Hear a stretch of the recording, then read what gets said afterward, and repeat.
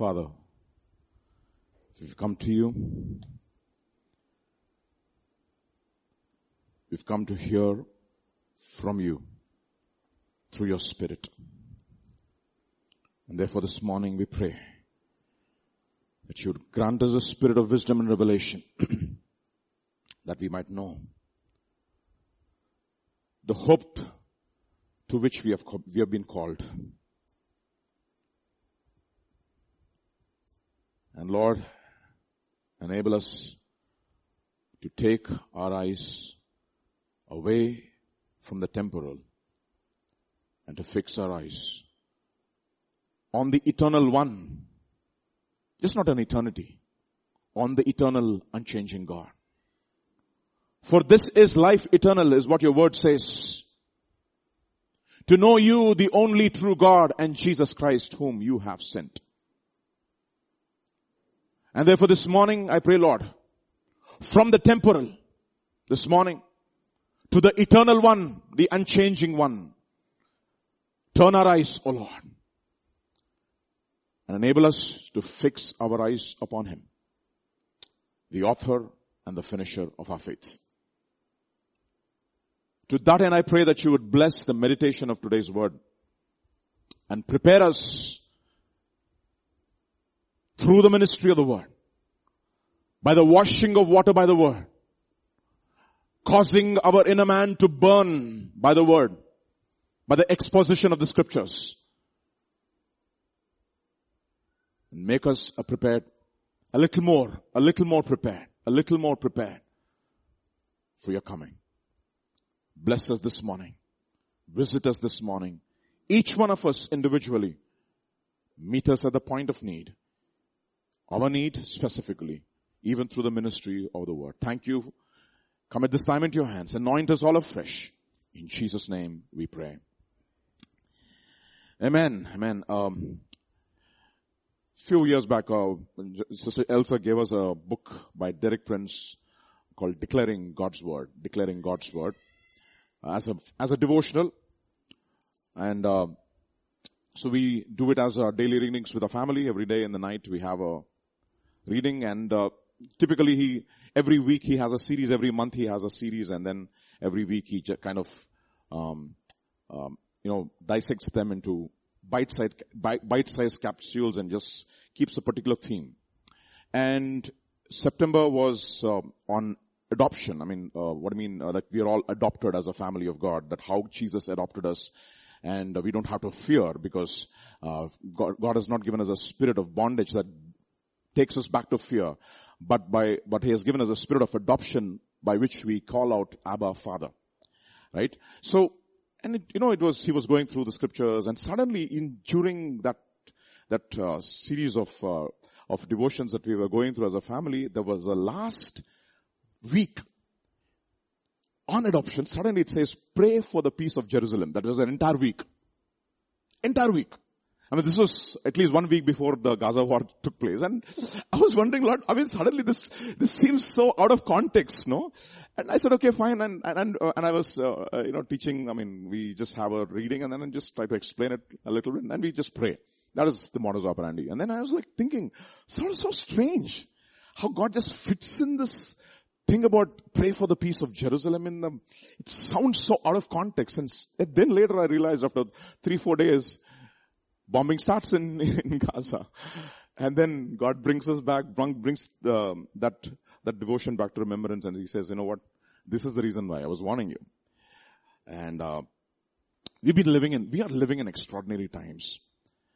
And I've seen Jews from close quarters.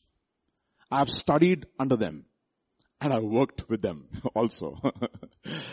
I had one Jewish professor when I was studying in McGill in Canada. Her name is Hannah Michalska. Brilliant lady. One of the most brilliant teachers I've seen in my life. The way she explains complex concepts. Hannah Michalska.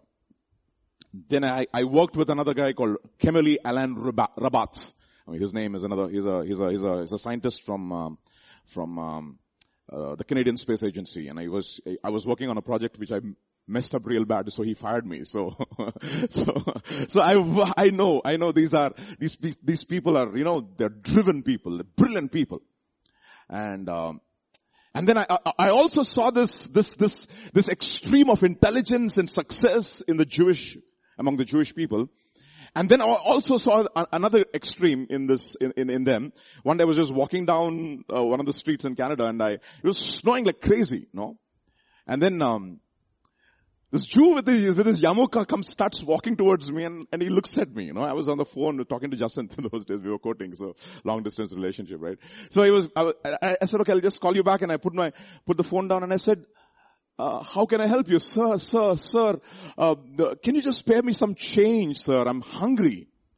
And I looked at him and I said, Hana Mikhailska, Kemilia Landrubats, and this man. I mean, what a contrast. And then suddenly the Lord told me, from Genesis chapter 12, this is the son of Abraham.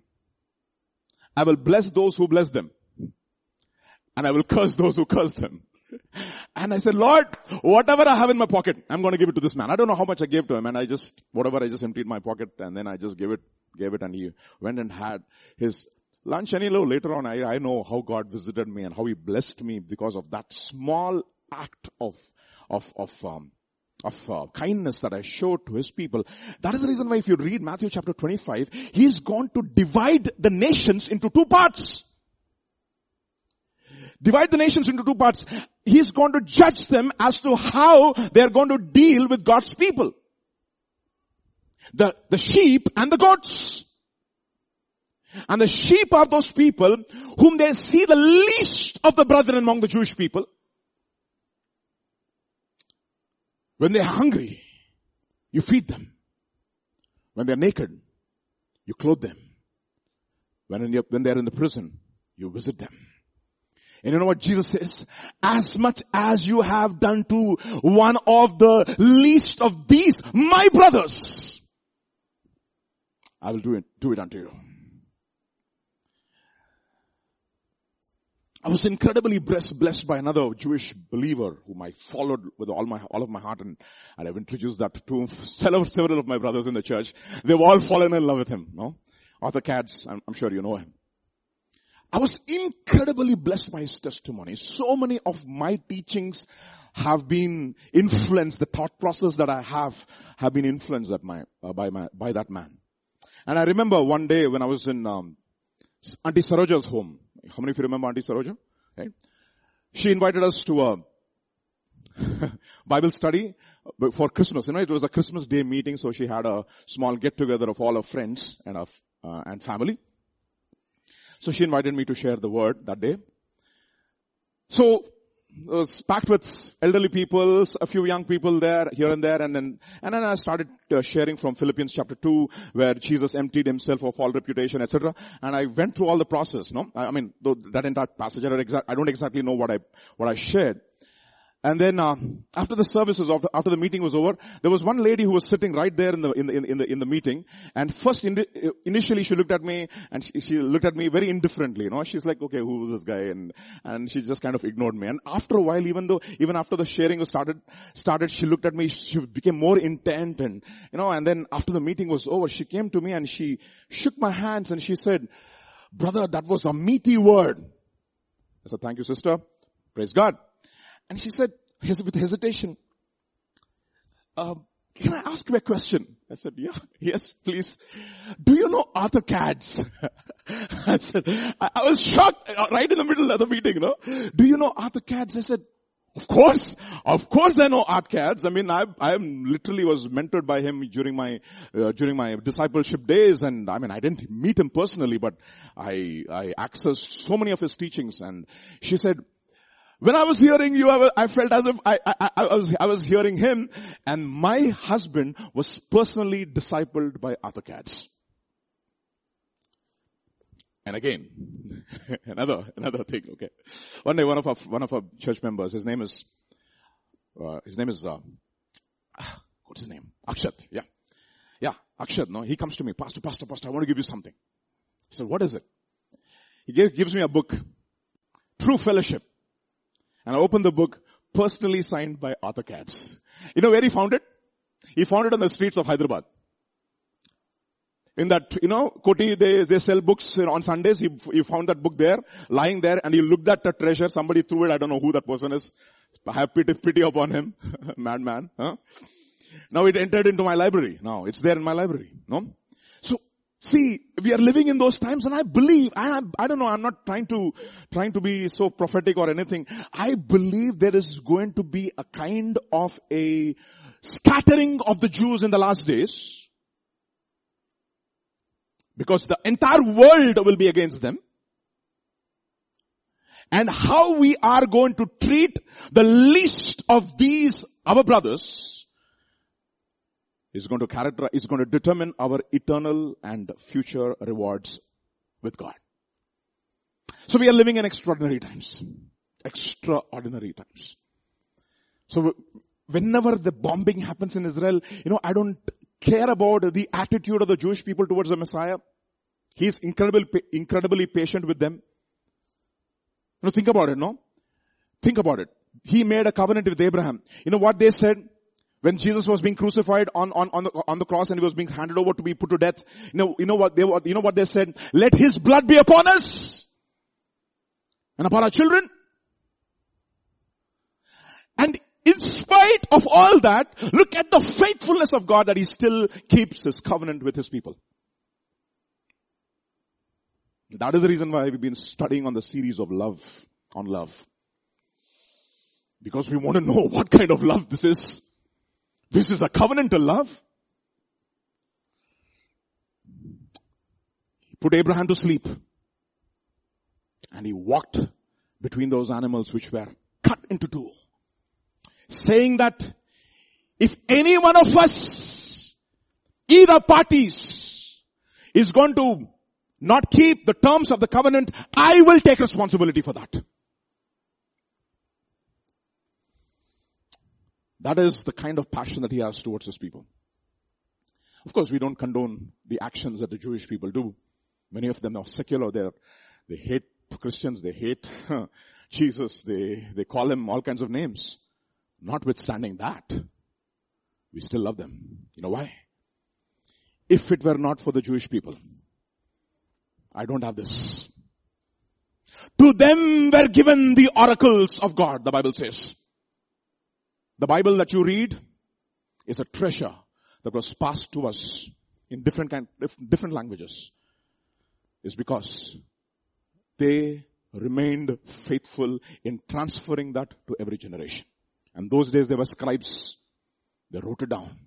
They copied it from generation to generation. So we owe debt to them. So pray for the peace of Jerusalem. Oh, it doesn't affect me. It affects all of us. Let me tell you, it affects all of us. You don't have to be worried about the war in Ukraine, but boy, you should start thinking about the war that is happening in Gaza. It's like Methuselah. When something happens over here, judgment is there. Okay. So what is today's meditation? I was thinking about what to share, and I was reading several things that through the week, my goodness, so many thoughts that came into my mind, but I just wanted to zero in on one person. A man who kept his heart burning for God for a long time. No? Some people are like a Diwali cracker. Burn, gone. That is how they burn. After that, they were never to be seen. But one man of God is a very bad analogy, but I get it. He said you should burn like a cigar.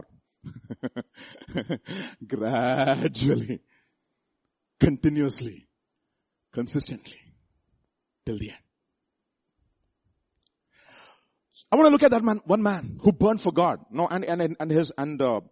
he's mentioned in different passages in the Bible, and we looked at a part of it yesterday, and today we'll look at another aspect from his life. Matthew chapter 24 and verse number 36 onwards. It says, "But of that day and hour no one knows, not even the angels of heaven," and the other translations will also add, "not even the Son of Man. But my father only, but as the days of Noah were, so also will be the coming of the Son of Man. B, for as in the days before the flood, they were eating and drinking, marrying and giving in marriage until the day that Noah entered the ark. And did not know until the flood came and took them all away, so also will be the coming of the Son of Man. So directly one paradigm has been given in the Bible. You see, there are three paradigms, at least, in the Bible about people who are prepared. Okay.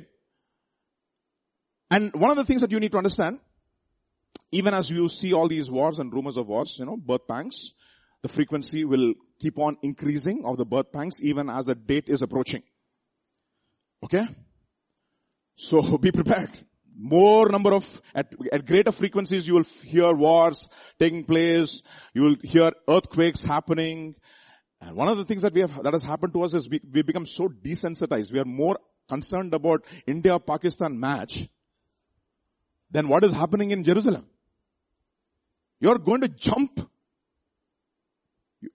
and dance and think about it, no? And suddenly one nuke bomb will fall on your head. What is going to happen to you? What is going to happen to you? Think. We become so decent. You know what entertainment has done to us? It has made us dull. I'm going to talk about that today. I don't want to go ahead of myself. So we have three paradigms very clearly in the Bible. One is the paradigm of Enoch, who was warned of the judgment to come. Because God gave him a son after he walked with God for 60 years, right? 65 years, God gave him a son, and then after that he walked with God for 300 years, and God asked him to name his son Methuselah, which means, very simply, which means that when he dies, judgment comes. And in the light of the judgment, the Bible says Enoch walked with God, and he was taken. A picture of the rapture of the church. A person who was prepared, he was personally accountable to God, and one individual who was raptured. That means he was is a type of a believer or a type of a church which escaped the coming judgment. A paradigm. That's a type. There's another type, of course, which is of course again, this passage talks about, as in the days of Noah. Noah is a type of a believer who comes through judgment. In other words, he also escapes judgment. Okay? And there is a lot of similarities between Enoch and Noah, except that Enoch was raptured alone, but Noah was able to save his entire household. Okay, so we're not trying to judge either of them. We're just trying to look at the paradigms over there. And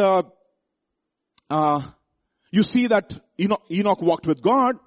The Bible says Noah also walked with God. So there's a type of a believer who comes through judgment, escapes judgment. And Jesus also says in Mark's Gospel, chapter 13, if I'm right, he says, you should make yourself worthy so that you can escape all these things that are happening around the world and stand before the Son of God blameless.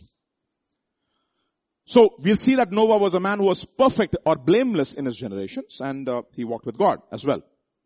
Then of course we also have a type of a believer in Lot, who is a believer who escaped judgment in that he lost all his rewards. Everything that he built was burnt up in fire. And he just came through fire only with his salvation. So we have all three kinds of believers. But the fact of the matter though is here, we are not looking at Lot. We looked at Lot yesterday. You should listen to yesterday's teaching. But we want to look at the life of Noah. Noah's life as to how he prepared himself, how he burned for God. I want you to think about that word, burn, okay, B-U-R-N, burn for God. Okay, that's going to be the title for today's teaching. And did not, so he's a type of a believer who came through the judgment, and he was able to stand before the judgment of, before God, and he inherited everything. The Bible says, the meek of the earth, the meek shall inherit the earth, okay, and Noah is a type of a believer. The old earth is judged. The new heavens and the new earth is being inherited by him. So if you look at the life of Noah, we can look at so many aspects of his life, but precisely and in a very abstract way and in a very concise manner, his life is encapsulated for us in Hebrews chapter 11 and in verse number 7. This is what it says about Noah. Noah, chapter 11, Noah, this is about you today, okay? Noah, your namesake, okay, Noah? By faith, Noah. It says, by faith, Noah, being divinely warned of things not yet seen, moved with godly fear, prepared an ark for the saving of his household, by which he condemned the world, and he became the heir of righteousness, which is according to faith. One verse. The entire life of Noah is encapsulated in one verse. If I have to write a paper on Noah, the abstract is going to be this. Okay, introduction. This is the life of Noah. So, I just want to kind of picturize this so that for us to easily understand. It says, by faith Noah. Now, how did he get this faith? The reason why he got this faith, we know that faith comes by hearing, and hearing by the word of God. So, he was a man who took divine warnings seriously. You know, Pastor was kept on saying that, I'm warning you from the pulpit, I'm warning you from the pulpit, I'm warning you from the pulpit. And I said, why? This is what I wanted to talk about this morning. Okay, so by faith Noah, he got this faith because he took the divine warnings of God seriously. And how do we know that he took the divine warnings of God seriously? It resulted in 3 specific actions in his life. What are those 3 specific actions? First, he was moved with godly fear. Second, he prepared an ark for the saving of his household. Third, he condemned the world. So, we have a man who is growing in faith. The reason why he became strong in faith is because he took divine warnings of things not yet seen. Because the things that are seen are what? Temporary. Things which are not seen are what? Eternal. And I'm telling you, eternity is just not endlessness of time. Eternity is having our date with the eternal one. For this is life eternal. That is the reason that Paul says in the book of 2 Corinthians, he says, knowing the terror of the Lord we persuade men, because we must all appear before the judgment seat of Christ. Okay? So, you know, some alarm clocks have snooze buttons. Okay. So you get up in the morning and the alarm goes off, what do you say? Snooze. But every 10 minutes that fellow will be snoozing, he'll be blowing the alarm. Why? Because you have an appointment at around 11 o'clock. If you don't get up now, you'll miss that appointment. Exactly what is happening now. God is sounding the alarm. We are snoozing. And he's resounding it again. Why? Because we have an appointment with whom? Not with the Antichrist. That's easy. Don't fear those who can kill your body. But with God. And that is going to be one interesting examination. So, he moved with godly fear. He prepared. He condemned the world. And as a result of all this, what happened to him? He became heir. He who overcomes will inherit all things. So I want to look at Noah this morning. Noah walked with God. What did he do? How did this faith come about? The first thing that he heeded to divine warnings.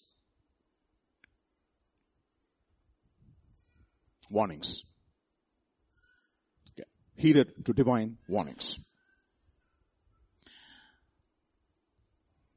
There's a Scottish preacher.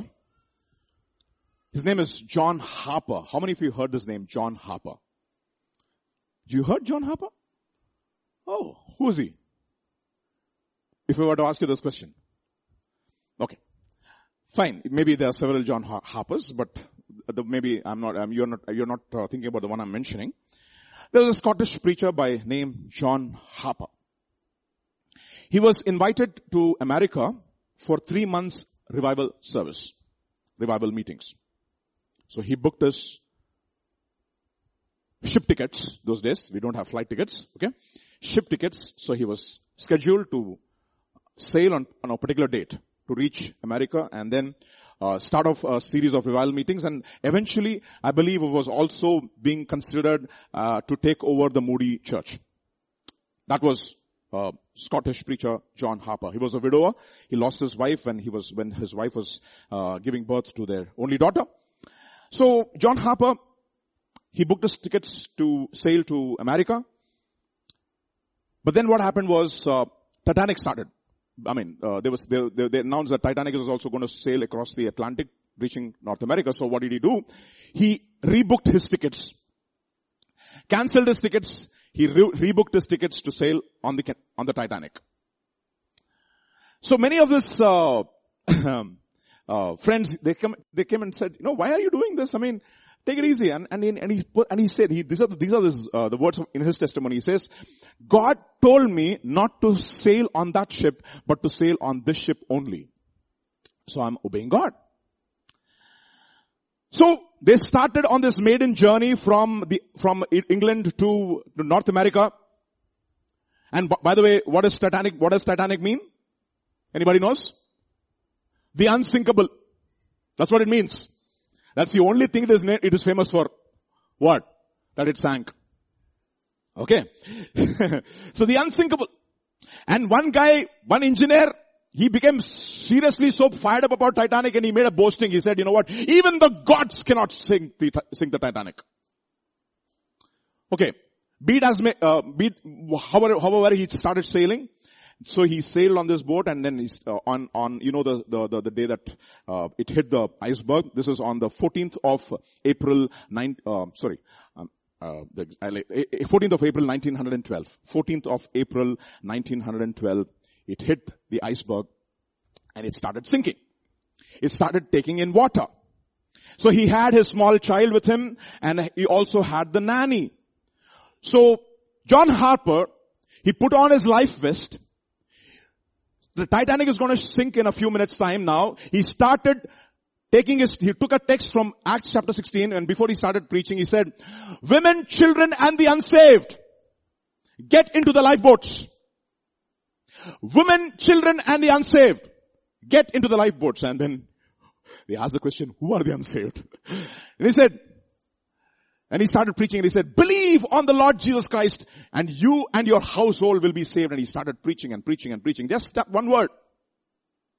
One guy was irritated. He came to him and he said, you know what? We don't need your preaching anymore now. We need help. We need practical advice as to how to escape what is happening to us. He said, brother, with tears in his eyes, he looked at him and he said, brother, it seems that you need this life jacket more than I do. So that guy did not have his life jacket. So he took away his life jacket and gave it to him. And he just ignored his voice and he started preaching. He took his child, gave it to the nanny, put her on the lifeboat and they sailed away. And he started shouting at the top of his voice, believe in the Lord Jesus Christ and you will be saved. And after a while, the ship sank. Parts of the ship broke. And there was a young steward on the ship. He was holding on to that board and he was, trying to save his life. He was scared and at that moment, he started praying. He said, Lord, if you can please get me out of this mess.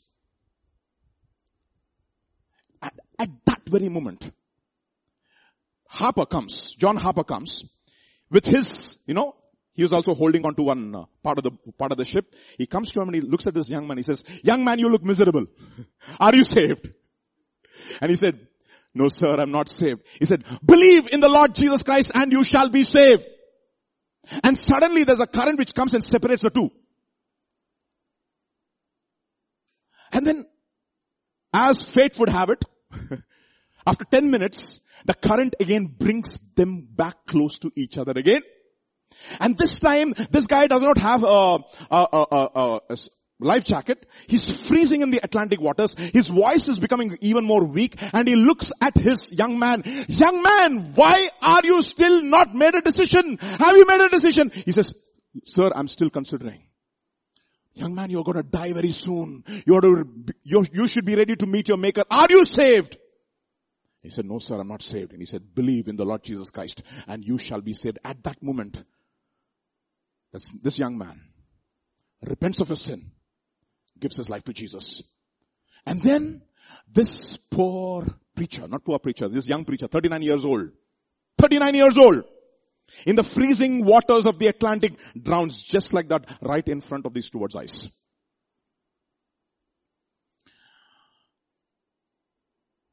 Five months later, there is a meeting of all the survivors of the Atlantic in Halifax, Canada. And then people are sharing their testimonies as to how they got saved. And this man, George Cavell is his name, he gets up in the midst of all these people and he says, ladies and gentlemen, I am the last convert of the great Reverend John Harper. While he was drowning into the sea, this is what he said, believe in the Lord Jesus and you will be saved. And I received Jesus into my heart and I said, Lord, if you save me, I will live the rest of my life for you. I'm here because I heeded to the warnings of a dying and a drowning preacher. And I was thinking about that story. I was just trying to reminisce that story into my own mind, into my own heart. You're not drowning, many of you. What will it take for you to heed to the warnings of God? And take action. When will you make your decision? Preaching after preaching, week after week, Sunday after Sunday. Some of our children, they go to Christian schools, Christian environment, Christian studies, Christian teachers, Christian spanking, which is not spanking. Only admonishing, by the way. Or you think because they're studying in a Christian school and they have a Christian environment and everything is Christian. But children are born in sin, shaped in iniquity. Even there they will cheat. And the point is, they think that you're dumb, that you will not catch them. So, right in front of your eyes they will cheat. You ignore it after a while, just hoping that, this guy is going to change. Then later on you have to accost him and say, boy, what's going on? What's going on? Of course we don't have any spanking. Believe in the Lord Jesus Christ. You will be saved. Warning. Thinking about that. Warnings after warnings. The Bible says that, during the days of Jeremiah, this is what Jeremiah says in several places in Jeremiah. I sent to you my prophets rising up early, but you did not hearken to them. What was it? Turn from your wicked ways. Repent of your sins. You see, faith comes by hearing. And hearing by the word of God. But how can they hear without a preacher? That story is so incredible. For that guy to believe there's a dying preacher who comes and visits him. God gives you preachers who preach the word week after week, month after month, year after year. Are you saved? Are you saved? Question, are you saved? Really? Are you truly saved? Acts chapter 10 verse 22. This is what it says. Acts chapter 10 verse 22. And they said, Cornelius the centurion, a just man and the one who feareth God and of good report among all the nation of Jews, was warned by God. What was the dream about? What was his dream about? What was it? It was a warning. Oh, Cornelius. I know you're doing a lot of good works. You're giving a lot of alms. You're a just man. You're a devout man. You're a one who fears God. But let me tell you something. Send for this man called the preacher to hear the words. And what kind of words? Acts chapter 11. Acts chapter 11. This is Simon Peter's testimony. And he told us how he had seen an angel standing in his house who said to him, send me to Joppa and call for Simon, whose surname is Peter, who will tell you words by which you and all your household will be saved. Saved. The question this morning for all of us, don't take these things for granted, okay?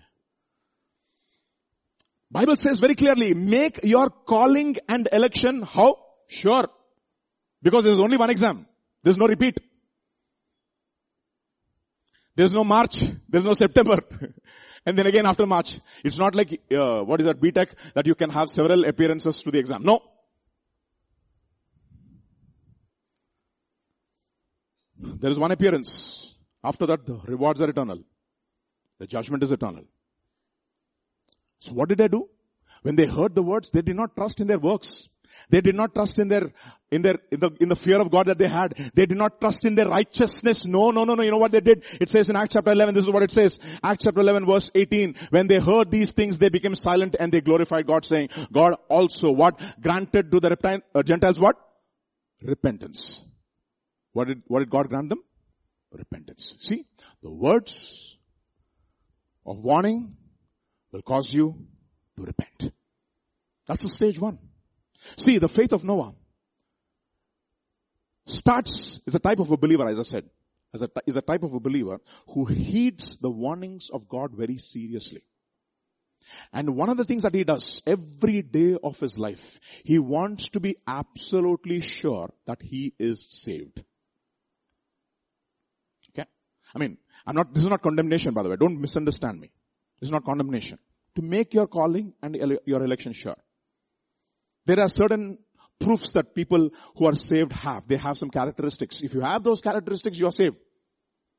What is one of the characteristics characteristics the Bible says? As newborn babies, what should you do? Desire the pure milk of the Word of God. But before you desire the pure milk of the Word of God, if you have tasted that the Lord is good, you have to desire the pure milk. What should you do? You put away all lying, all evil speaking, all malice, all pretense and desire. In other words, remove all those things in your life which will steal your taste for the Word of God. I give this example in our own homes. My children love biryani. For biryani there is a preparation. What is the preparation? Preparation to eat. Okay, it's not preparation for the biryani, okay. So this is their preparation. Before they eat biryani, they will not eat anything. After they eat biryani, they will not eat anything. Why? Before they eat biryani, they say, you know what? We do not want any of those other things to touch our tongue. Because it will steal the taste for biryani. After they eat the biryani, we don't want to allow any of those things to touch our tongue because we want to savor the taste of biryani. Similarly with the Word of God. You nicely watch World Cup match yesterday. You did not come to pastor's conference. You enjoyed India-Pakistan. Okay, you watched 4 hours, Baba. At least highlights, okay, I can still excuse you. You watched 4 hours, 5 hours. And you also watched one movie. And you think on Sunday morning you will desire the sincere milk of the Word of God when you are insincere. Impossible. Impossible.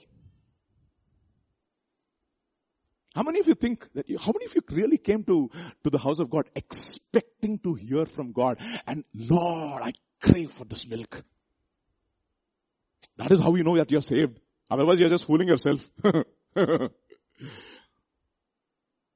Understand that. Yesterday's pastor's conference was so different actually maybe because we missed it so much. Of course we missed it so much, but it was so different. Did you hear? It's freely available. Freely we receive. Freely we give. But you know what? That day don't pay a price for not hearing and obeying. There's a desire for God's Word. Do you have that hunger? That's the reason why A.W. Tozer says, no, show me the condition of your Bible, I will tell you the condition of your soul. Because the time will come when people will not be able to endure what? Sound teaching. Sound doctrine. Because they have lost the taste for the word of God. Because they have cluttered their tongues with so many other tastes. Hebrews chapter 8 verse 5. This is what it says. Hebrews chapter 8 verse 5. So after you come into the kingdom, this is what it says again. Hebrews chapter 8 verse 5. Who serve the copy and the shadow of the heavenly things, as Moses was divinely instructed. In other words, divinely warned. When he was about to make the tabernacle, for he said, see that you make all things according to the pattern that is shown. That is an instruction again. So once you are saved, there's another divine warning and divine pattern and divine instruction as to how you should build your lives as believers. Because there's a pattern of this world and there's a pattern in the kingdom. Romans chapter 12 verse 2 will say this, right? This is what it says. Do not conform to the pattern of this world or this age, but be transformed by the renewing of your mind, that you may prove that which is God's good, pleasing, and the perfect will. So, there are two patterns to build a house. Pattern of the husband. Husband, love your wives.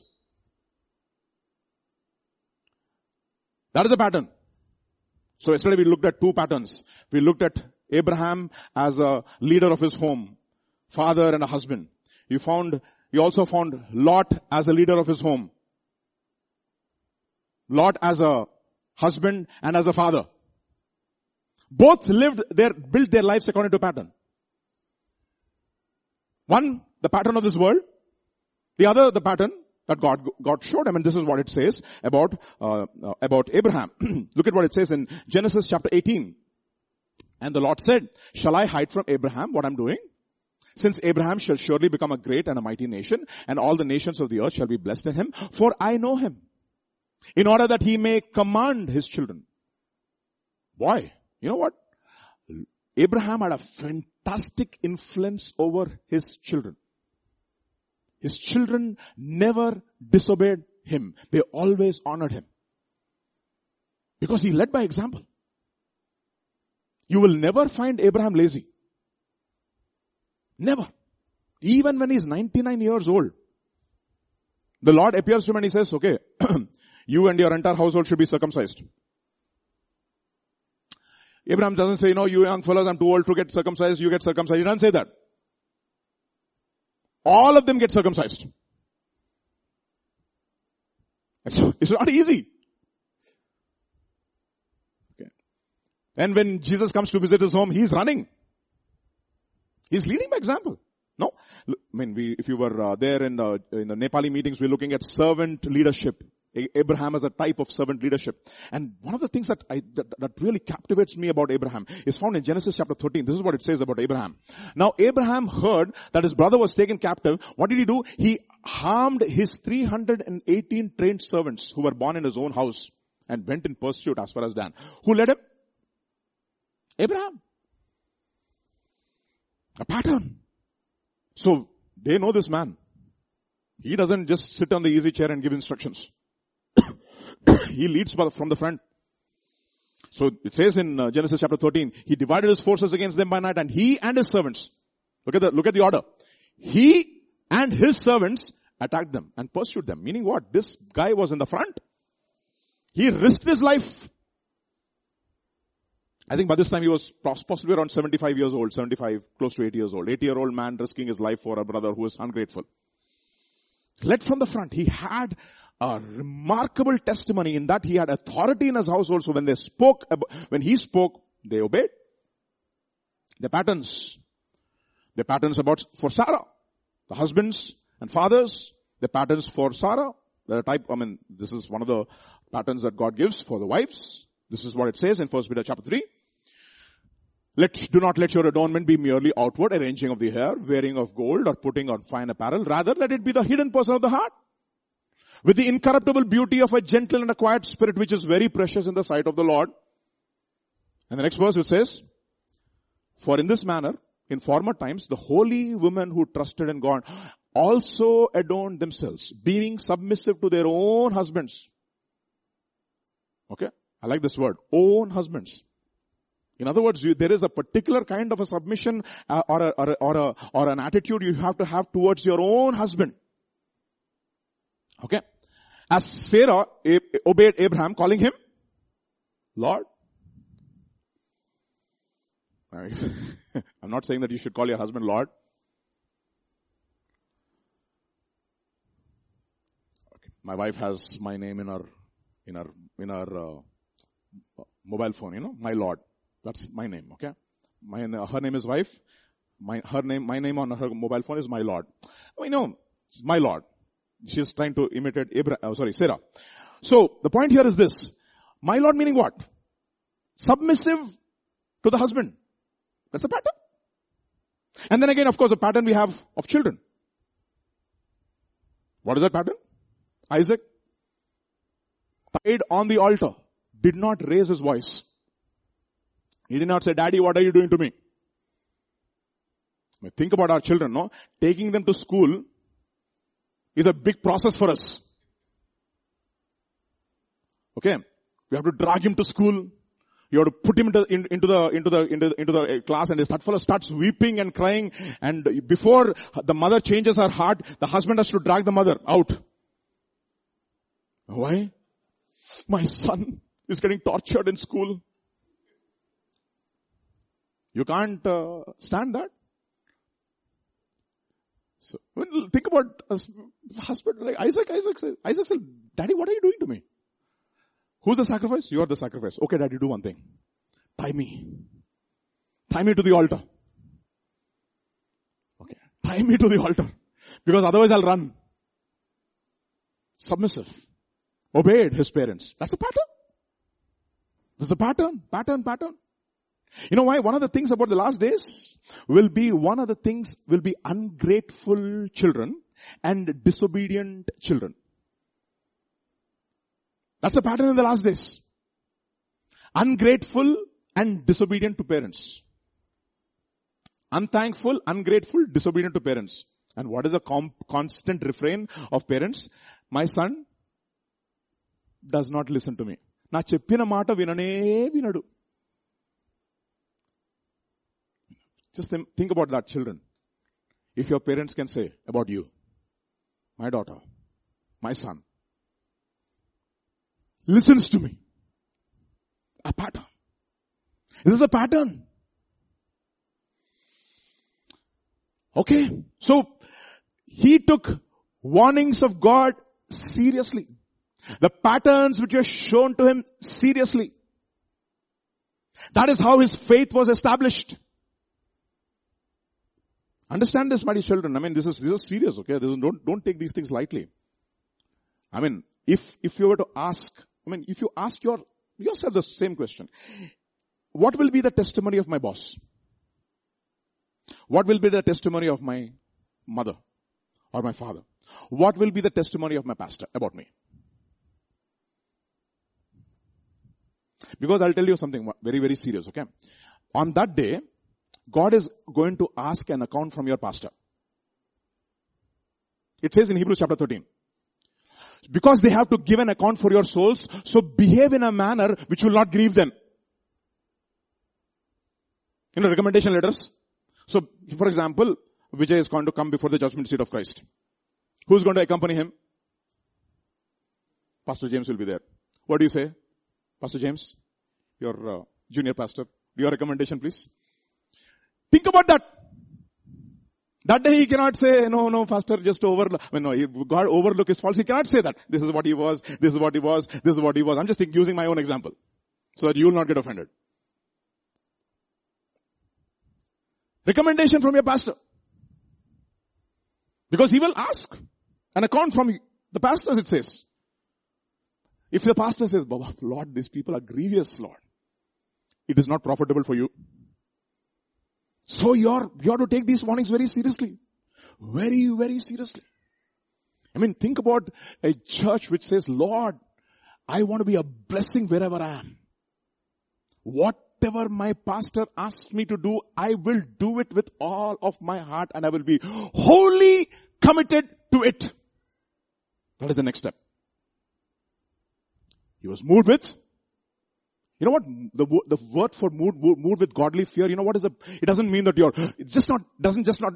does not mean that you fear God. You fear judgment. No.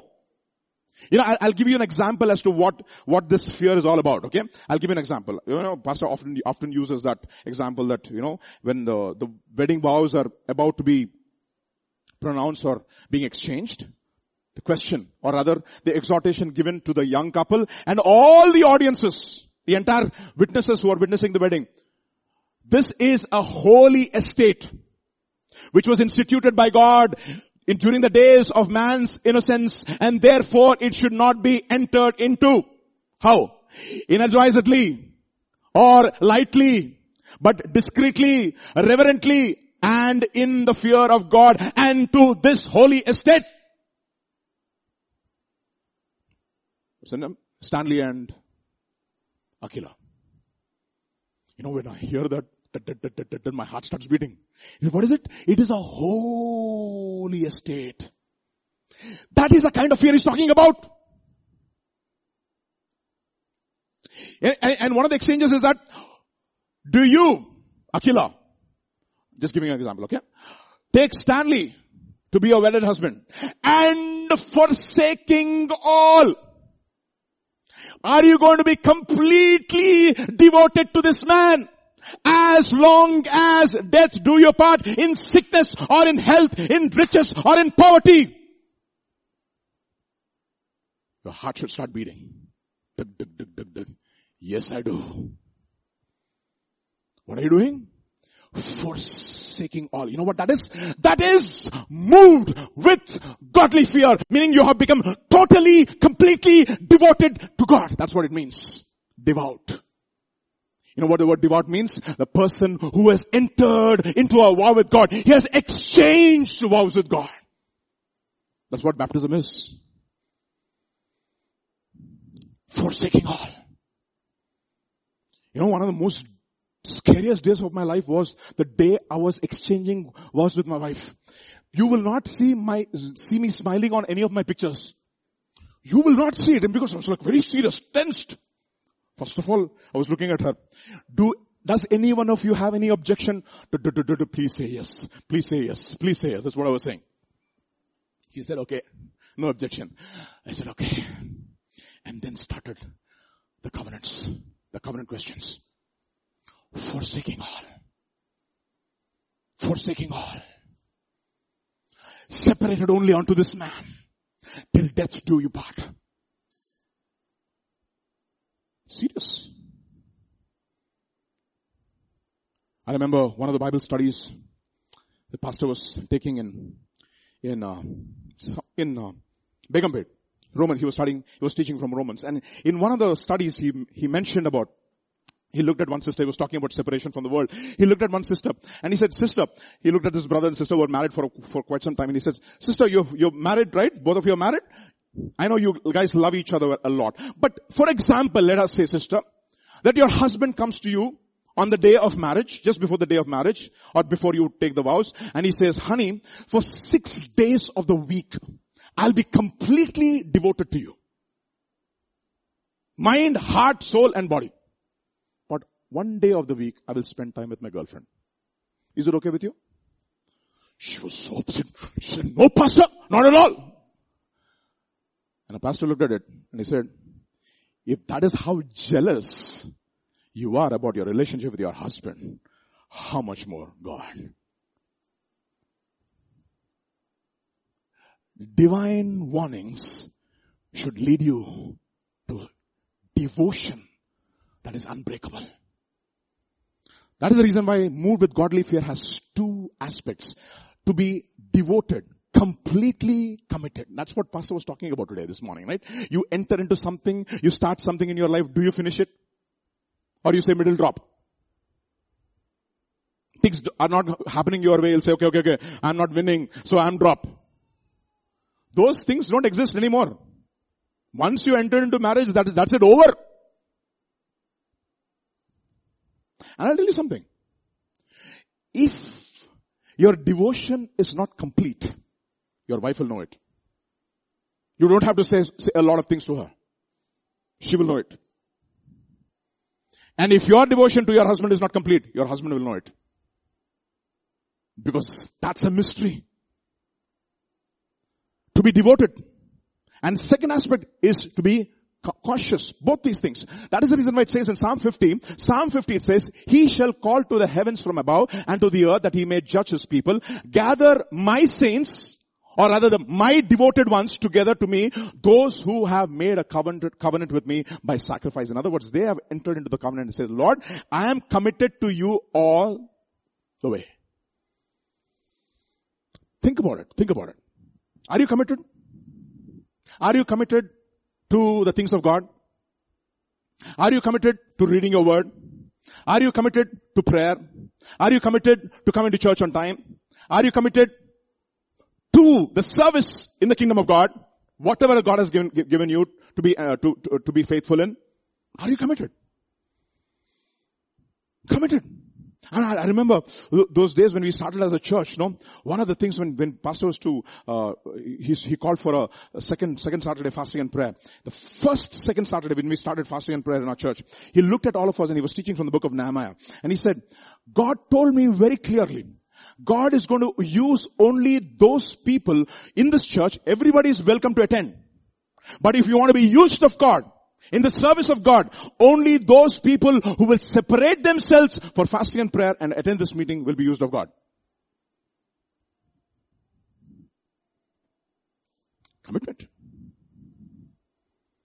You know what? We were a bunch of young guys over there. Eric, Abel and Yash and myself. We took those warnings very seriously. I mean, you can ask pastor. How many meetings did we miss? And we were not in full-time ministry at that time. Totally committed. Completely sold out for the one thing that God has given us. My dear brothers and sisters, we are coming to the end of the age. You want to escape judgment. Ask yourself this question this morning. Am I committed to God completely? If I start something, will I finish it? Oh, what a question. I was exactly thinking on the same lines this morning. Suddenly, certain things will happen and you will say, no, I don't want to continue here.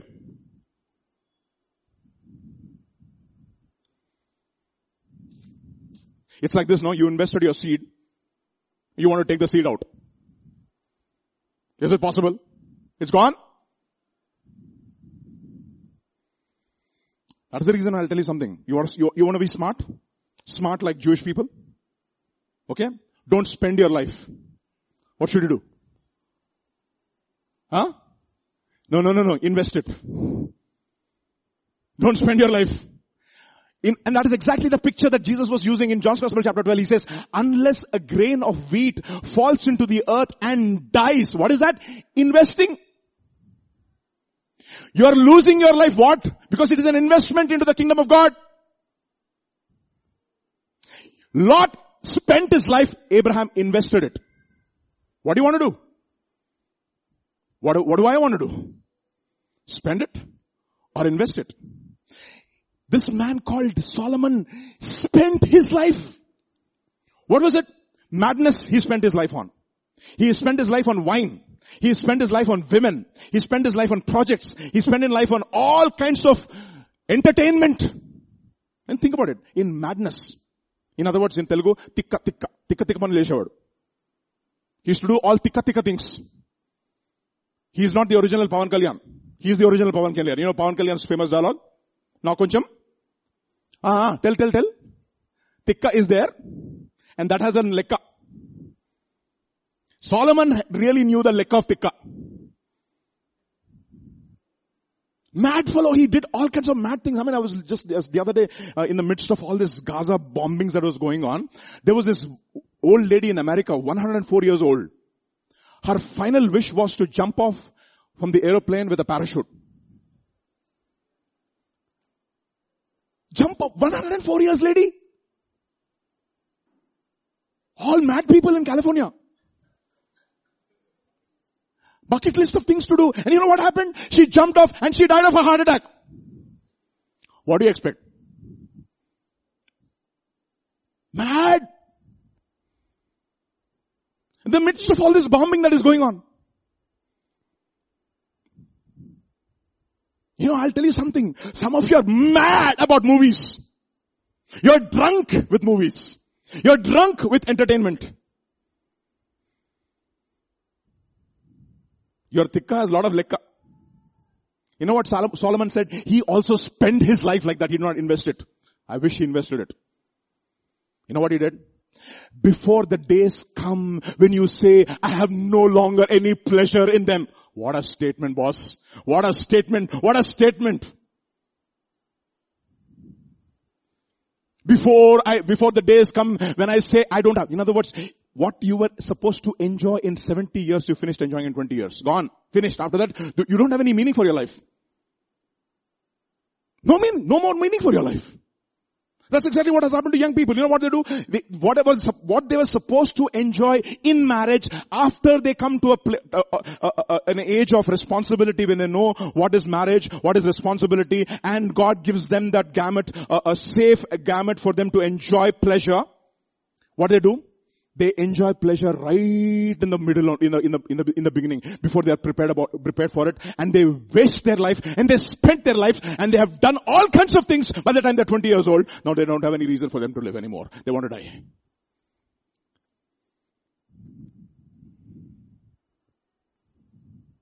You know why? They spent. They did not invest. What are you doing? Spending or investing? That's what we call a seed. I remember when we started our school, seed grant given to us by Sister Elsa and a few others, believers, a seed grant. Started small. And so many things. But what we started? What should we do? We have to finish it. Whatever you start, you finish. No middle drop anywhere. I'm not saying that, you should not leave a church where things are going really bad and the preaching is going off balance and things of that nature. But when you are committed to a church where the teaching is there, when you're being fed the word, it is incumbent upon us to be committed to the body. Because our eternal security, our eternal rewards depends upon our devotion to God and His body. Our devotion. That is the reason why he says in Luke's Gospel chapter 9. This is what he says. Now it happened as they journeyed on the road that someone said to him, Lord, I will follow you wherever I go. And you know what? He looked at this boy and he said, boy, I know you've been living a life of comfort. You do not have it in you to go through this rigor of ministry. Foxes have holes. Birds of the air have nests, but a son of man has no place to lay his head. Are you okay with that? No guarantees over here. In this life, no guarantees. Are you okay? And then he says to the other one, follow me. And he says, let me just go and bury my father first. He said, let the dead bury the dead. And then this is what he says. Last statement. Verse 62. But Jesus said, no one having put his hand to the plow and looking back is fit for the kingdom of God. That's it. Totally devoted. You get into a relationship, into a marriage, that's it. Over. Seal the deal. It's done. Before that, you have choices. After that, no. So be very, very careful. You're entering in with a covenant with God, you be very careful. You're entering into a covenant in the marriage, be very careful. There is no option over here to drop. That is the reason why James chapter 4, this is what he says in James chapter 4, adulterers and adulteresses, do you not know that friendship with the world is what? Enmity against God. Enmity against God. Understand. The first thing, therefore, if you are divinely warned of God, you have faith that will cause you to be completely devoted to God. Completely devoted to God. Do you have that faith? Which causes you to completely devoted to God. Have you made a decision? Or is there somebody who's going to seduce you into thinking that this is okay. Proverbs chapter 2, this is what it says. When wisdom enters your heart, knowledge is pleasant to your soul, discretion will preserve you, understanding will keep you from what? From what? To deliver you from the immoral woman, from the seductress who flatters with her words, who forsakes the companion of her youth, and what? Forgets the covenant of our God. Forgot the covenant. It's over. And slowly, the world is very subtle. Initially you were on fire for God. You cut the hem of Saul's garment and it convicted you like crazy now. Now you are king and you can murder the best of your friends and it will not convict you anymore. You lost it. Slowly it creeps in. Very slowly, very subtly. Judges chapter 16, this is what it says. And it came to pass when she pestered him daily with her words, this is Samson, pressed him so that his soul was vexed to death, that he told her all his heart and said to her, no razor has ever come upon me, for I've been a what? Nazarite. You know what that means? I've been a man who has completely devoted himself to God.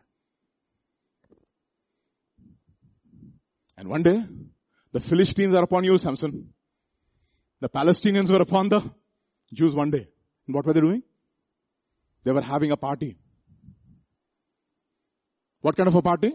I don't even want to mention. Understand this. Things are really going bad. And we have very little time now. I know one of the things that I constantly keep asking God, my prayer is, Lord, give me another day, Lord, in the land of the living, so that I can prepare myself for your coming. Give me another day, O Lord, in the land of the living, so that I can prepare myself for your coming and I can finish the race that you've called me to finish. Both my own personal life and the race that you have ordained for me. Because I don't believe that any one of us has finished the race. Some of us have just started. Some of us are maybe in the middle, but none of us have finished. So be committed. Be committed to God. Like David. Be committed to God. Like Daniel. Committed. Totally. Sold out for God. Let's go to the next part. Hebrews chapter 11. Verse. This is what it says.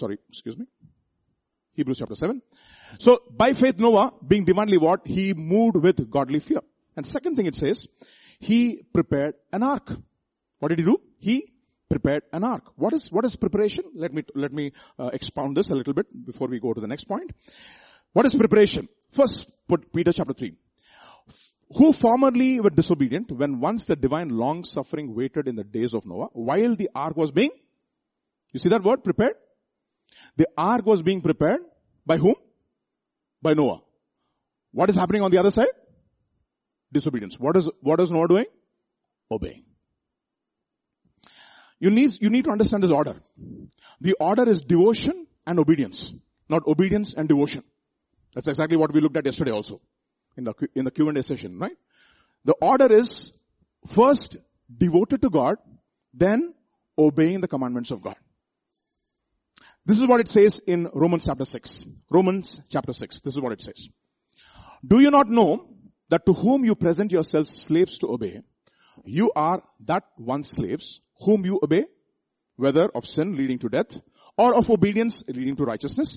But God be thanked that though you were slaves of sin, yet you obeyed from the heart. You see that? From where?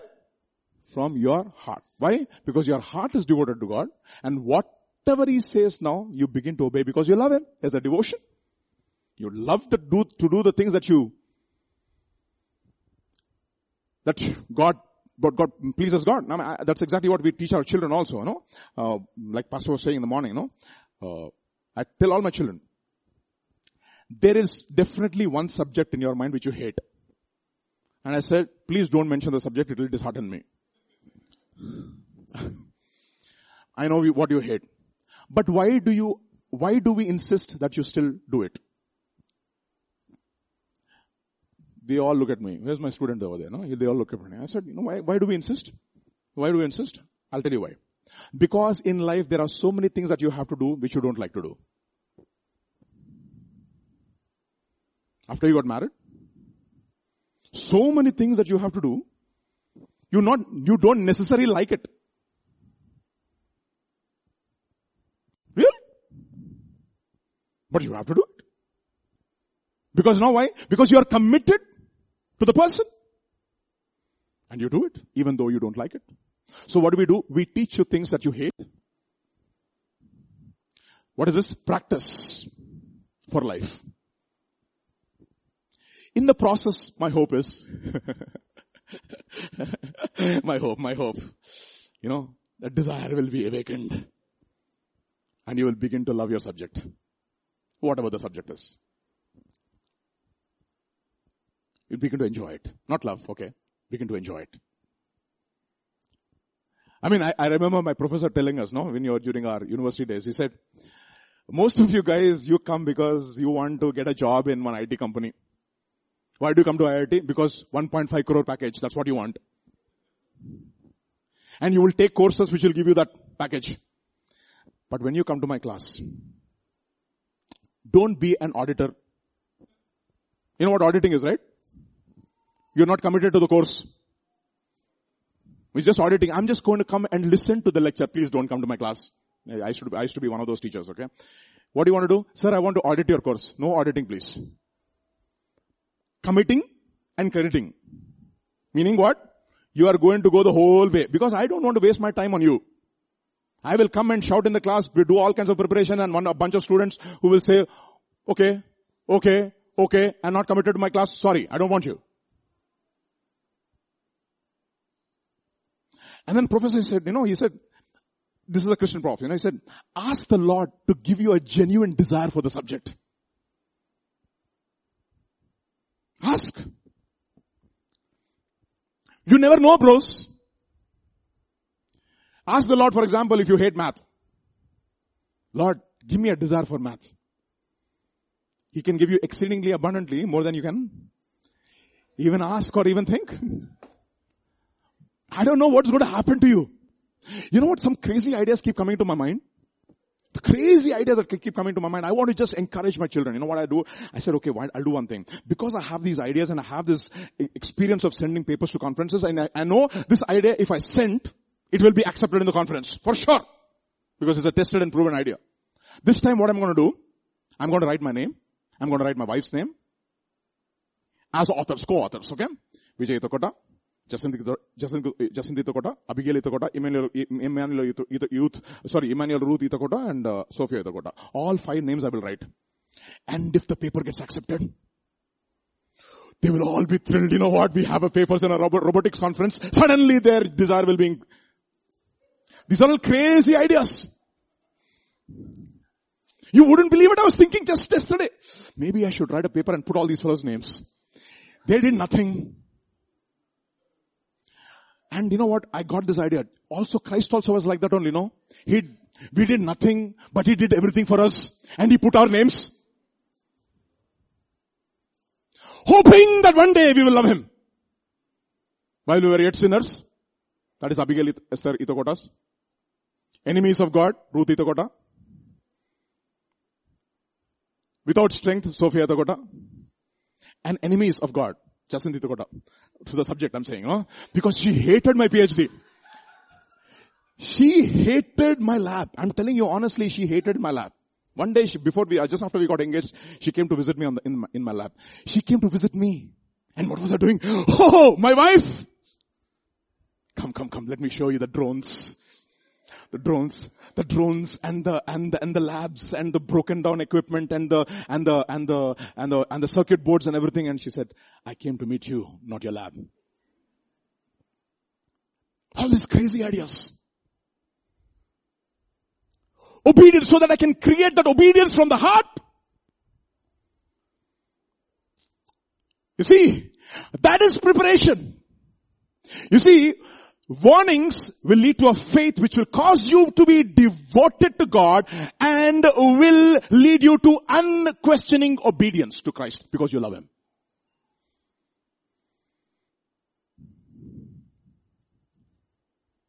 So Abigail should say, because my dad loves this, let me do it. And one day, maybe, she will begin to enjoy it. Till now I didn't see any signs of those things in her. No, except one. Okay. I'm not boasting about my children. The other day she said, Papa. And mother says, okay, that's it. Time up, 11:30. Come on, go to bed, time to go to bed. And she said, one thing, she said, no, Mama, I'm going to study hard. I'm going to study till 3 o'clock. She said, Mama, my baby, this is lab creature. And she said, no way, you're not going to do that. You are not going to go the way of your father. Go to bed. Okay, enemies of robotics. Okay, so, you see,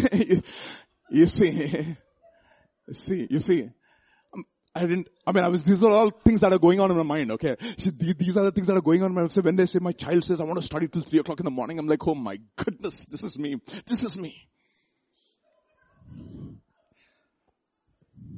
And suddenly somebody will come and pour water on that. Go to sleep.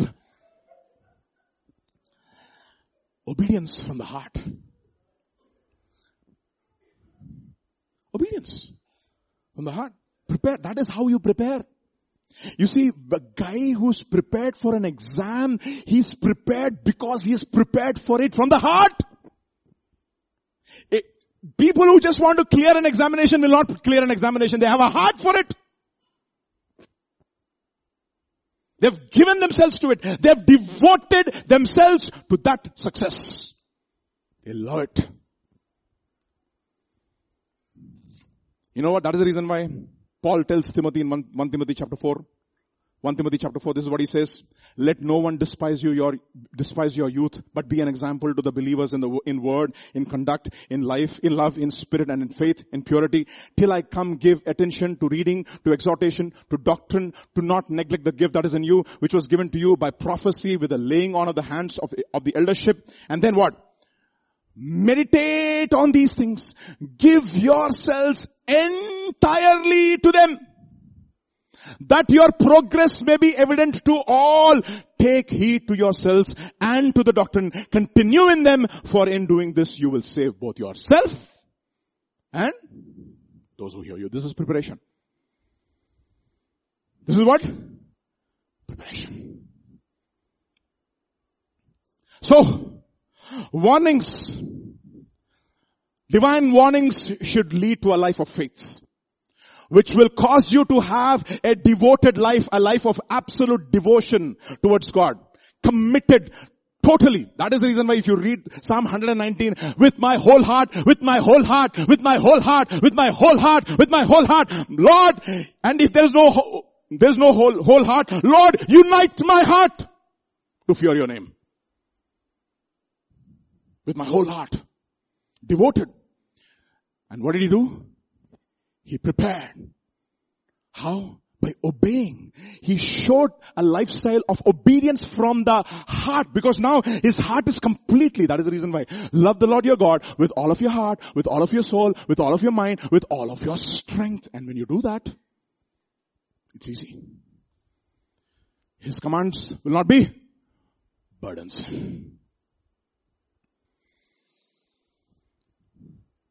Moved with godly fear. Prepared the ark. Then what did he do? After he did this, third thing, what did he do? He condemned the world. He condemned the world. Now, think about how do you think about, how does my life condemn the world?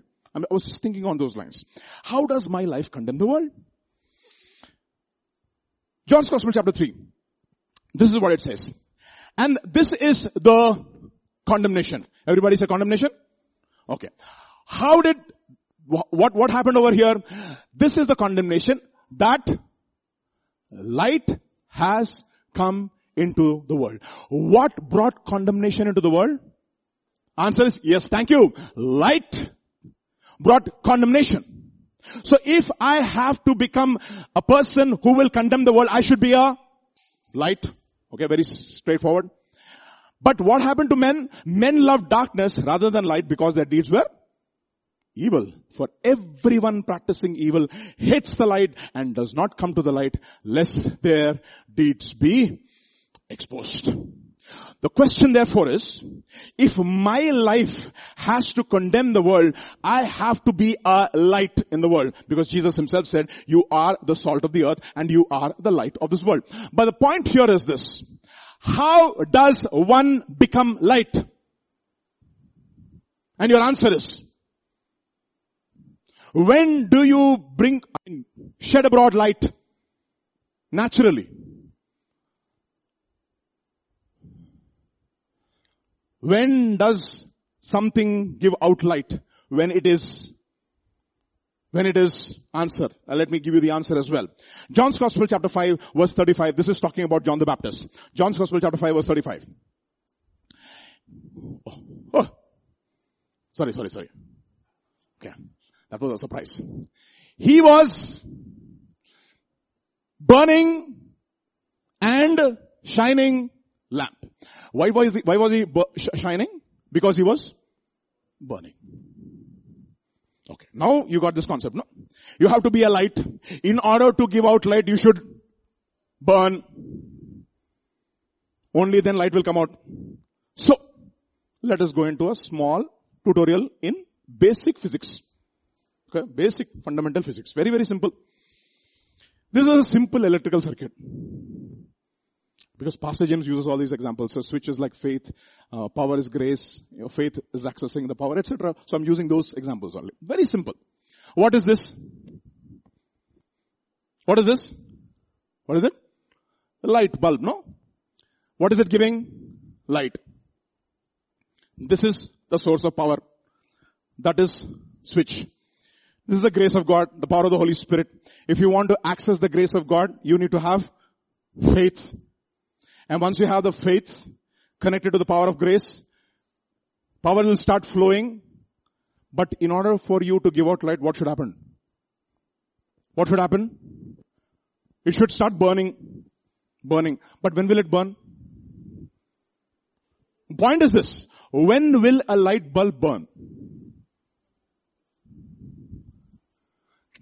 See. Okay, let me ask you this question in a different way. Power is there, switch is there, bulb is there. Question is, why is the light bulb burning? Why? See, you still not get it. When you are in winter, one of the things that they ask you to do is keep running. When you run, what happens? Your body temperature increases. Why does your body temperature increase? You're working against something which is stopping you from working. Why does the light bulb burn? Thank you. See, Samir, that is what I wanted. What is the answer? It has got resistance. Everybody say resistance. There is burning of the light because there is a resistance that is offered by the lamp. Do you understand? Question is, what is this resistance? For the power of God to flow through your life, there should be a resistance to sin in your life. What is resistance? The ability to say no. See, get the concept here. Get the logic. The logic is this. I have to be a light. If I have to condemn the world, I should be a light in the world. If I have to be a light in the world, I should be burning for God. If I should be burning for God, I should offer some kind of a resistance to the things that are outside.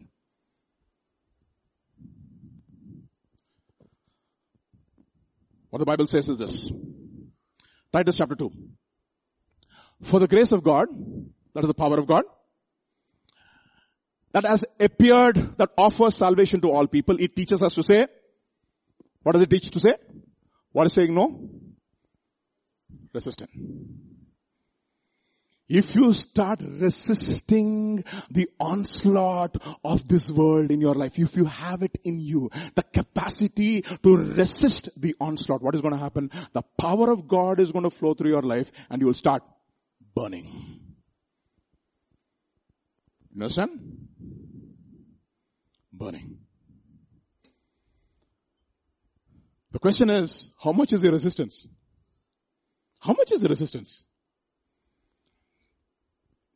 It teaches us to say no to ungodliness and worldly passions and to live self-controlled, upright and godly lives in this present age, while we wait for the blessed hope, the appearing of the glory of our great God and Savior, Jesus Christ. This is what he says. This is how we burn. By resisting. The question is, how much is your resistance? The problem is with if you look at Lot's life, no? Lot, he says, he pitched his tent close to Sodom. Then after a while, he built a house in Sodom. Now what has happened now? He became a guy who is an elder in the gates of Sodom. What has happened to him? Over a period of time, he lost his ability to resist. And what happened? And therefore there is no burning, and therefore there is no light. And when he goes and warns people and says, come on, God is going to destroy these people. Escape from here. You know what they do to him? They start laughing. You know why? Because there is no light. Why? Because there is no resistance. And therefore there is no resistance, there is no burning, and there is no witness. How strong is your resistance? That is what Pastor was talking about. Endurance. Do you have endurance? This is what love is, my dear brothers. Love suffers how long and is kind. It has the ability to endure.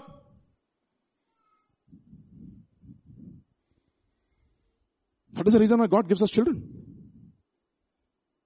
To teach us endurance. And we want them to change overnight. It's not going to happen. We want suddenly everything to happen. No, this is not. See, it's not about the child. It's about you.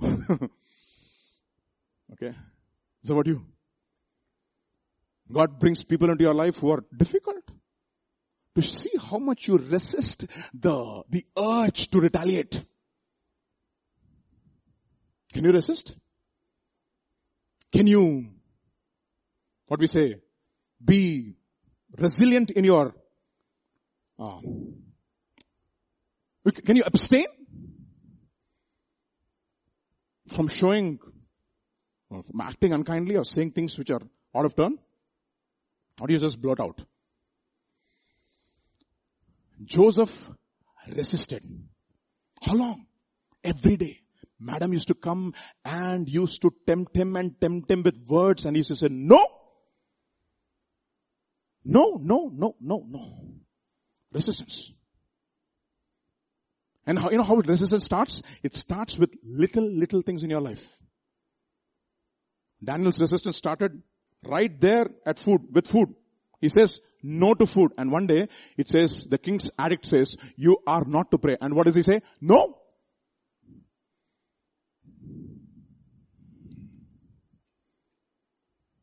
You can be a light by resisting the pattern of this world.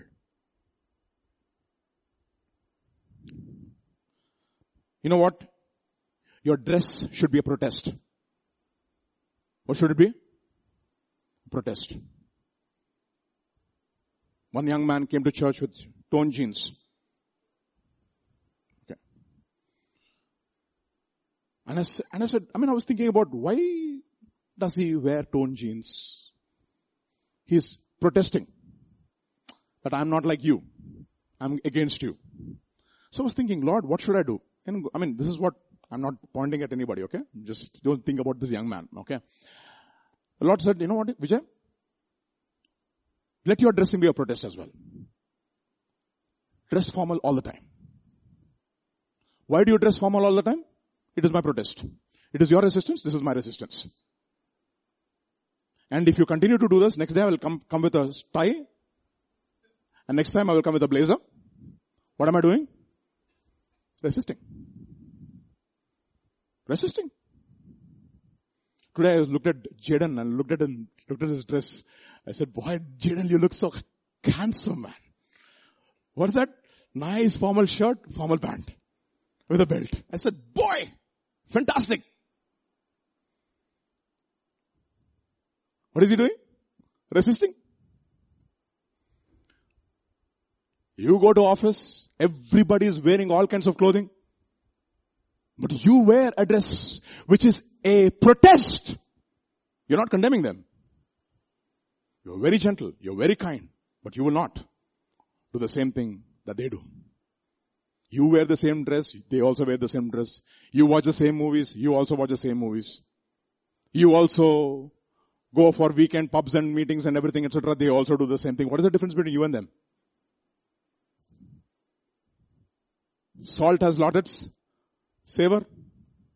But every salt will be salted with what? Fire. Resistance is important. Otherwise, you will be just like this world. And how did Noah condemn the world? Because he resisted. Do you resist? Do we have the strength to resist? Look at one man. No, I mean, fires me up every time I look at this guy. Daniel chapter 6. Now Daniel so distinguished himself among the administrators and the satraps by his exceptional qualities that the king planned to set him over the whole kingdom. At this, the administrators and the satraps tried to find grounds for charges against Daniel and his conduct of government affairs, but they were unable to do so. Bah, what a statement. They did an entire character study about Daniel. Can we find some kind of a glitch in his character? No. Excellent in all his affairs. You know why? It started then. Right from the beginning. He never compromised with this world. Daniel chapter 6 again, it goes on to say, they could find no corruption in him. Wow, what a statement. What a statement. You also take bribes. They also take bribes. There's no resistance at all. I was telling the young people one day, I said, during the Telugu service, I said, okay, this is the life that we should live. Okay, how many of us are living this life? None of us. But are we at least feeling bad about the fact that we are not living this life? That's the point. Lord, where am I? I'm going to stand before the judgment seat of Christ. When I have compromised in my life, there is not even an iota of resistance in my life. I so easily give up. When will you burn? I'll tell you something. Why was John called the burning and shining light? You know what? Right from the beginning, God did not make things easy for him. Where did he put him? In the wilderness. What was his clothing? A protest. What was his food? A protest. What was his message? A protest. It was a resistance. If you want to talk about an iconoclast par excellence, it's John. Went against the flow of things. But the problem is, what does the world do? It will dull us slowly. Slowly. That is how the world does it, no? It starts getting you used to rich and lavish lifestyle. Yesterday, Pastor was talking about that, no? A man is earning incredible amounts of money, and after that, he's got a lot of things in his home. One day he loses his job. How do we think? Is our minds on the things of this world, or are we building relationships? And I was thinking about this. That's exactly how the world does. The world does this. First of all, it says you need at least roti kapda. Okay, that is the Bible. But the world does one extra. Roti, kapda, makan. Bible only says two things. Roti and kapda. What does the world say? Roti, kapda, makan. Fine. We need a roof to live. Then it says roti, kapda, makan, gadi. Which gadi? Okay, gadi also we need. Which gadi? That's also important. So roti, kapda, makan, not one gadi now. Roti, kapda, makan, do gadi. No, do gadi is also not important now. Roti, kapda, makan, do ghar or do gadi. I mean, just think about it. The other day I was just walking down Kishtama Enclave. One brother was coming he was driving that lane, and he looked at me, and he already bought a house, okay? He already bought a house. I'm not saying you should not invest, okay? You should be smart. And he looked up, and I said, "Hi brother, how are you doing?" And he said, "I'm just visiting this apartment." I said, "Oh, this is a new apartment over here. I didn't even see it." I said, "I purchased this apartment." I said, "Oh my goodness, you already purchased?" I thought you already had an apartment. Now what? 1 apartment? 2 apartment? EMI. When the job goes, EMI goes, everything goes. Look at the tension. So what happens now? Your entire life is now connected with those things because you got used to that lavish lifestyle. So companies will give you what?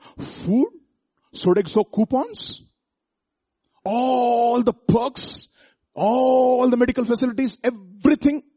And one day, everything is gone. What will happen to you? Are you used to a simple lifestyle? That is the reason why fasting is so important. That's what he says. He is a burning and shining light. You know why? Because this guy is not used to pleasure. I put him in the wilderness. For how many years? 30 years. He's going to be a person who's going to resist. And he's going to condemn the world because of his lifestyle. Does your lifestyle condemn the world? Forget about the world. People in your own office. Forget about the people in your own office. People in your own Christian circle. Or do you choose your Christian circle also very carefully? Think about it. Because we are receiving a kingdom that cannot be shaken. There was one lady, in the Bible. Very fired up lady. Used to be really on fire for God. One day her uncle started fasting because he said something is going to happen to the Jewish people. He put on sackcloth and ashes. You know the story. Who's this person? Mordecai. Mordecai started fasting. And Esther heard, she's in the palace now, she heard that Mordecai is fasting and praying. So then she said, "Why is my uncle fasting and praying? Maybe he lost his job. Let me send him some food and some clothes." So she sent him some food and some clothes, and that guy returned the food and returned the clothes. What happened to you, Esther? You're in the palace and you're completely forgotten about what is happening to your own people. Do you know what is happening to your own people? Do something about it. You know what she says? "If I go to the king, he might kill me." Madam, you are in the palace. You lost your resistance. This is the time for you to shine as a light for your people. Start burning. Go on a fast. Start praying. And save your people. You see? Why do people not shine in this world as lights? Because there is no resistance in their lives. They have given themselves completely to the things of this world. They cannot give up even one single Sunday or even a Saturday for a fasting and prayer. Think about it. Think about it. How weak we have become spiritually. And one day, the Philistines will be upon us. Slowly, like Samson, slowly, one compromise, another compromise, another compromise, another compromise. Slowly, he lost his resistance. And what did Delilah say? "Samson, how can I destroy your life?" Right? Direct question. Not even, no other indirect question. How can I destroy you? Finally, he gave in. You know why? Because he lost his resistance. He forgot that he was a Nazarite. Does your life condemn the world? Does your life condemn the world? Esther chapter 4, this is what it says. When Esther's words were reported to Mordecai, he sent back this answer. "Do not think that because you are in the king's house, you alone of all the Jews will escape. For if you remain silent at this time, relief and deliverance for the Jews will arise from another place. But you and your father's family will perish. And who knows?" She started praying. He started fasting, and you know what happened after that. That is the reason why it says in 1 Peter chapter 5. 1 Peter chapter 5. "Be sober, be vigilant, because your adversary, the devil, walks about like a roaring lion, seeking whom he may devour." What should you do? Resist him. Resist him. Standing firm in your faith. Hebrews chapter 12. This is what it says. "Consider him who endured such opposition from sinners." This is Jesus. So that you will not grow weary and lose heart in your struggle against sin. People don't even struggle. At least if you have a struggle, it's great because you're resisting. You have not resisted against, you see that? Resisted to the point of shedding your blood and have completely forgotten this word of encouragement that addresses you as a father addresses a son. It says, my son, do not make light of the Lord's discipline. Understand this. Offer resistance, my dear brothers. So how do you do that? Start fasting. Start praying. Another thing how you burn for God is this, when you come together as a family. Or brothers, at least 2-3 brothers come together. Start praying. Already the Lord told me whom I should talk to. 2-3 brothers who will come and start praying. I know who are really committed and who will really, back themselves up and say, you know what, I'm there. 2-3 brothers come, start praying, start fasting, start seeking the Lord. Because this is the time, because when you stay close to each other, you burn. You know what? That's exactly what it says in Ecclesiastes chapter 9. 2 is better than 1. Because if one falls a little cold, the other can fire him up. You'll burn together. It is together you'll be able to prove the length and the width and the height and the breadth of the love of God. And what does the devil want to do? Slowly take you away from fellowship one step by step. And one day you're out and you're lost your fire, lost your anointing. Now you're just like the world, prepared for judgment and not for God. I've seen so many people like that in my 15 years in the church. Slowly it starts. It is so subtle, my dear brothers. It is so subtle. One step at a time, So you'll say, it's okay, I can listen to it online. This YouTube is such a terrible thing in one way. You know why? Because it says, okay, I can listen to it later. I don't have to attend the meeting. Because it's already being recorded. I can watch it live. Oh, you can watch it live if you do not have the freedom or the opportunity to make yourself free and come for a service. But if you do have the opportunity, why don't you come? Like Pastor was saying yesterday. Because even as you see that day approaching, what should you do? Gather yourself more often so that you can burn. The anointing of all God's people, I'll tell you something. The worship on pastor's conference is so different from every other day. And the word, of course. Word, of course, always different. I'm talking about even the worship. Because these are at least a few of them at least are totally sold out for God. I know the pastors talking about whose status even I see on the internet. Boy, they are on fire for God. Simple people. Don't lose your resistance. Don't lose your resistance. Burn for God. And by doing so, you will condemn the world. So let's go back now. So what happened to him? He was divinely warned. He had the faith which caused him to be devoted to God. He led a lifestyle of obedience to God. And he resisted temptation. He resisted his flesh. He resisted the devil. And he had a life which was burning as a light. And he condemned the world. And what happened after all this together? The result of this is he became a heir. And who inherits all things? Revelation chapter 21 and verse number 7. He who overcomes. You know what overcome is? The person who has resisted and who has come through. What does he become? He becomes a heir of how many things? All things. Kya baat hai? I like the word all things. All things. John's Gospel chapter 13 will talk about that. Jesus knowing that all things were given to him in his hand. The very same things that Jesus has in his hand, you will also become an heir. He who overcomes shall inherit all things. And I will be his God. And he shall be not my child. He shall be my son. Why is he a son now? Because he has learned to resist. Now he's got the capacity in his mind. He's got the character to be able to hold the inheritance that God gives him. Galatians chapter 4 and verses 1 onwards. Galatians chapter 4 verse 1 onwards. Now I say that the heir, as long as he is a child. And what does a child not have? Resistance. Right? Both physical resistance and all the other kinds of resistance, right? So when Abigail was born, all small children when they were born, what do we tell the visitors who come to see the child? First of all, please show us your hand. We'll put some sanitizer. Why? Not for your sake, for the child's sake. But why? Because the child does not have resistance. But now we have become a son now.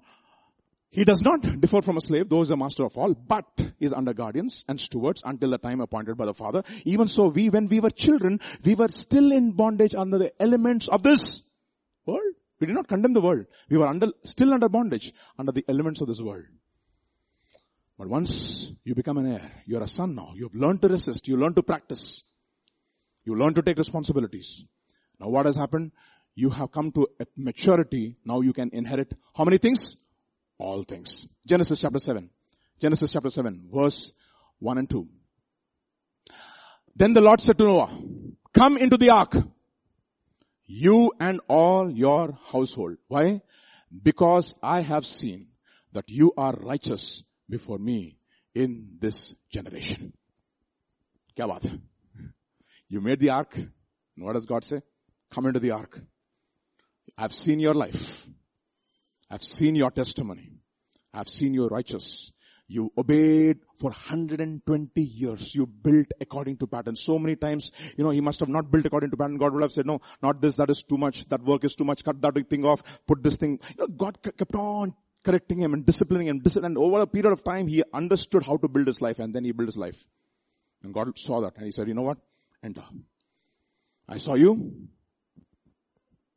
I saw your household. You have been perfect before me. Righteous in this generation. Enter into this ark. And what has happened? They escape judgment. They come through judgment. As a result, what do? They inherit all things. One of the things that I judge myself constantly. The resistance that I had for a particular sin when I was, let's say, 10 years in the Lord. The resistance that I have for the same sin today. Have I compromised? Am I still fighting it? Is the question. You should ask yourself, do you have resistance? Do you have the ability to say no? Ask. Otherwise, what happens? We will be swept with this generation. We'll become a part of this generation. We should be people who are saved from this generation. Just keep this in mind. Noah being divinely warned, this warnings led him to a lifestyle of faith. He became devoted to God. Prepared the ark. In that, he had a lifestyle of obedience from his heart. He burnt as a light in this world. He condemned the world. And finally, he became an heir by escaping judgment. So this morning, the end of all things is at hand. Every time now I look at, one of the things I'm watching nowadays is only Gaza, BBC, CNN, and Fox. Forget about election in MP also. That is also is irrelevant for me now. Elections in India don't matter anymore. What matters? Israel matters. And when you see these things happening in increasing frequency, he is there, right there at the door. The question this morning for all of us is, do we have resistance and are we burning for God? Let's stand up this morning. Let's stand up this morning in His presence. And let's recommit our lives to God. Recommit. Every time we come for a meeting, it's a meeting for making our covenant strong and sure.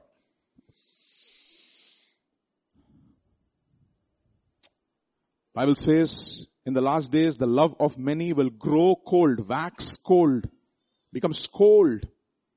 They stop burning for God. Paul also tells Timothy, fan back to flames the gift that was inside of you, that was given to you by the laying on of hands. And all the trials and the temptations and all the things that have been happening to me, let it not discourage you. Fan back to flames. Stir up the gift that is inside of you. And many of us have been given incredible gifts. They have been lying dormant. Let the light of God come this morning and rekindle that passion for you, for God. Rekindle that gift so that you can use that gift for the glory of God. Every one of us has gifts. Let us use it for God. This morning, let's recommit our lives. Very simple. If you have lost resistance and you have been compromising with the world, say, Lord, I've lost my resistance. There's no resistance in my life. I easily give in to sin. I cannot even give up one meal. Lord, grant me grace so that I can fast. I don't want to do it in my own strength. I don't want to give up easily. I don't have endurance. Grant me endurance. Grant me the grace so that I can persevere. I will persevere. I will not give up easily. In my relationships, in my word life, in my prayer life, in my commitment to the body of Christ. Some of us have not even made a commitment. Maybe you should. In small things you can. All of us have the ability to give. The Bible says it is more blessed to give than to receive. The leech has 2 daughters. All they say is, give me, give me. But the son of Adam has so many sons who are only takers and not givers. All the sons of Adam. But we are no longer in Adam. We are in Christ. God has given us a new birth and He has given us gifts to serve one another. Bible says love covers a multitude of sins, and as each one of you have been given a gift according to the grace of God. If those who prophesy, let them prophesy as the oracles of God. And those who are given the gift of hospitality, let them show hospitality with kindness and not grumbling, in the power and strength that God provides, so that in all things God might be glorified. Every one of us has been given a gift. Every one of us has something that they can offer to God. But let us make a commitment in little things. The warnings of God strengthened the faith of Noah, caused him to devote his life to God, caused him to prepare himself through a lifestyle of obedience from his heart, caused him to burn for God and shine as a light, and therefore condemn the world and be a witness in this world. God's warnings, don't take them lightly. Because to whom much is given, much will be required. And we've been given opportunities after opportunities. And let us not waste any of them and say, Lord, I want to commit myself, O Lord. Many of us, God has got an incredible plan for all of us. Every one of us. There's not one person in here who is just a small, ordinary believer. Yes, in our mundane lives, God has given us little things, but even in those little things, the little tiffin that boy had, little thing that when he surrendered to Jesus, he was able to feed 5,000. Those little things. You give it to God. Surrender your life to God. And say, Lord, I don't want to waste my life. I don't want to spend my life. I want to invest my life in your kingdom, into your kingdom. Because you said, except a grain of wheat falls in the ground and dies, it will not bear fruit. I want to bear fruit, O Lord. I want to be a blessing to others. And therefore, O Lord, I want to invest myself into your kingdom. I want to give myself to you, O Lord. Because I know, Lord, if I give myself to you, I will not lose at all in this life and even in the life to come. Father, this morning, all of us, at so many places in our lives, and so many points in our lives, we have been unfaithful. We have just not taken the gifts that you have given to us seriously. We've been slack. We've been sloppy. Forgive us. Enable us, Lord Jesus, to burn for you. Enable us, Lord Jesus, not to become compromisers in this world, but enable us to resist the patterns of this world. Enable us to burn for you. Let not our love grow cold, O Lord. Because lawlessness will abound, the Bible says. Iniquity will abound. But the Lord says He knows those who are His, and everyone who calls upon the name of the Lord will run away, depart from iniquity. Not because He doesn't like iniquity. He loves God more. He loves God. He's devoted to God. And he wants to burn for God. Father, this morning, strengthen us in our resolve. Many of us who have been given gifts, Lord, I pray you would fan those gifts back to flames again. Enable us, Lord Jesus, not to give up on our fasting, on our praying, on our seeking you in the word. In those little things that you've entrusted into our hands, enable us to do it with all of our heart. Totally committed to you in little things. Faithful to you in little things. Loyal to you in little things. In our relationships. In our attitude towards money. In our attitudes towards the body of Christ. Grant us grace. Grant us grace, O Lord. Thank you, Father. Commit all of us into your hands. Yes, Lord, things don't look good. But Lord, for us, it is preparation. You're just warning us. You're giving us warning after warning. And I pray, Lord, all of us will take it seriously. We'll go back to our homes, O Lord. And we will, Lord, seek to spend time with you. Get our life straightened up with you. Have a clear conscience with God. Have a clear conscience with man. And Lord, we'll live a life that will be a witness to this generation. Grant us grace to that when we pray. Help us, O Lord. Help us, O Lord. Thank you, Father. Thank you. Commit all my brothers and sisters into your hands. Watch over us, O Lord, through this week. In our goings out and our comings in. Wherever we go, let us be a blessing. Blessed when we go out. Blessed when we come in. And enable us to be a witness by burning for you wherever we are placed. In this world, in the body, and whatever we do, enable us to do for the glory of God. Thank you. We praise you. We worship you. We give you glory. In Jesus' mighty name we pray. Amen. May the grace of our Lord Jesus Christ, the love of the Father, and the fellowship of the Holy Spirit rest and abide with each one of us. In Jesus' name, amen. Amen. God bless you.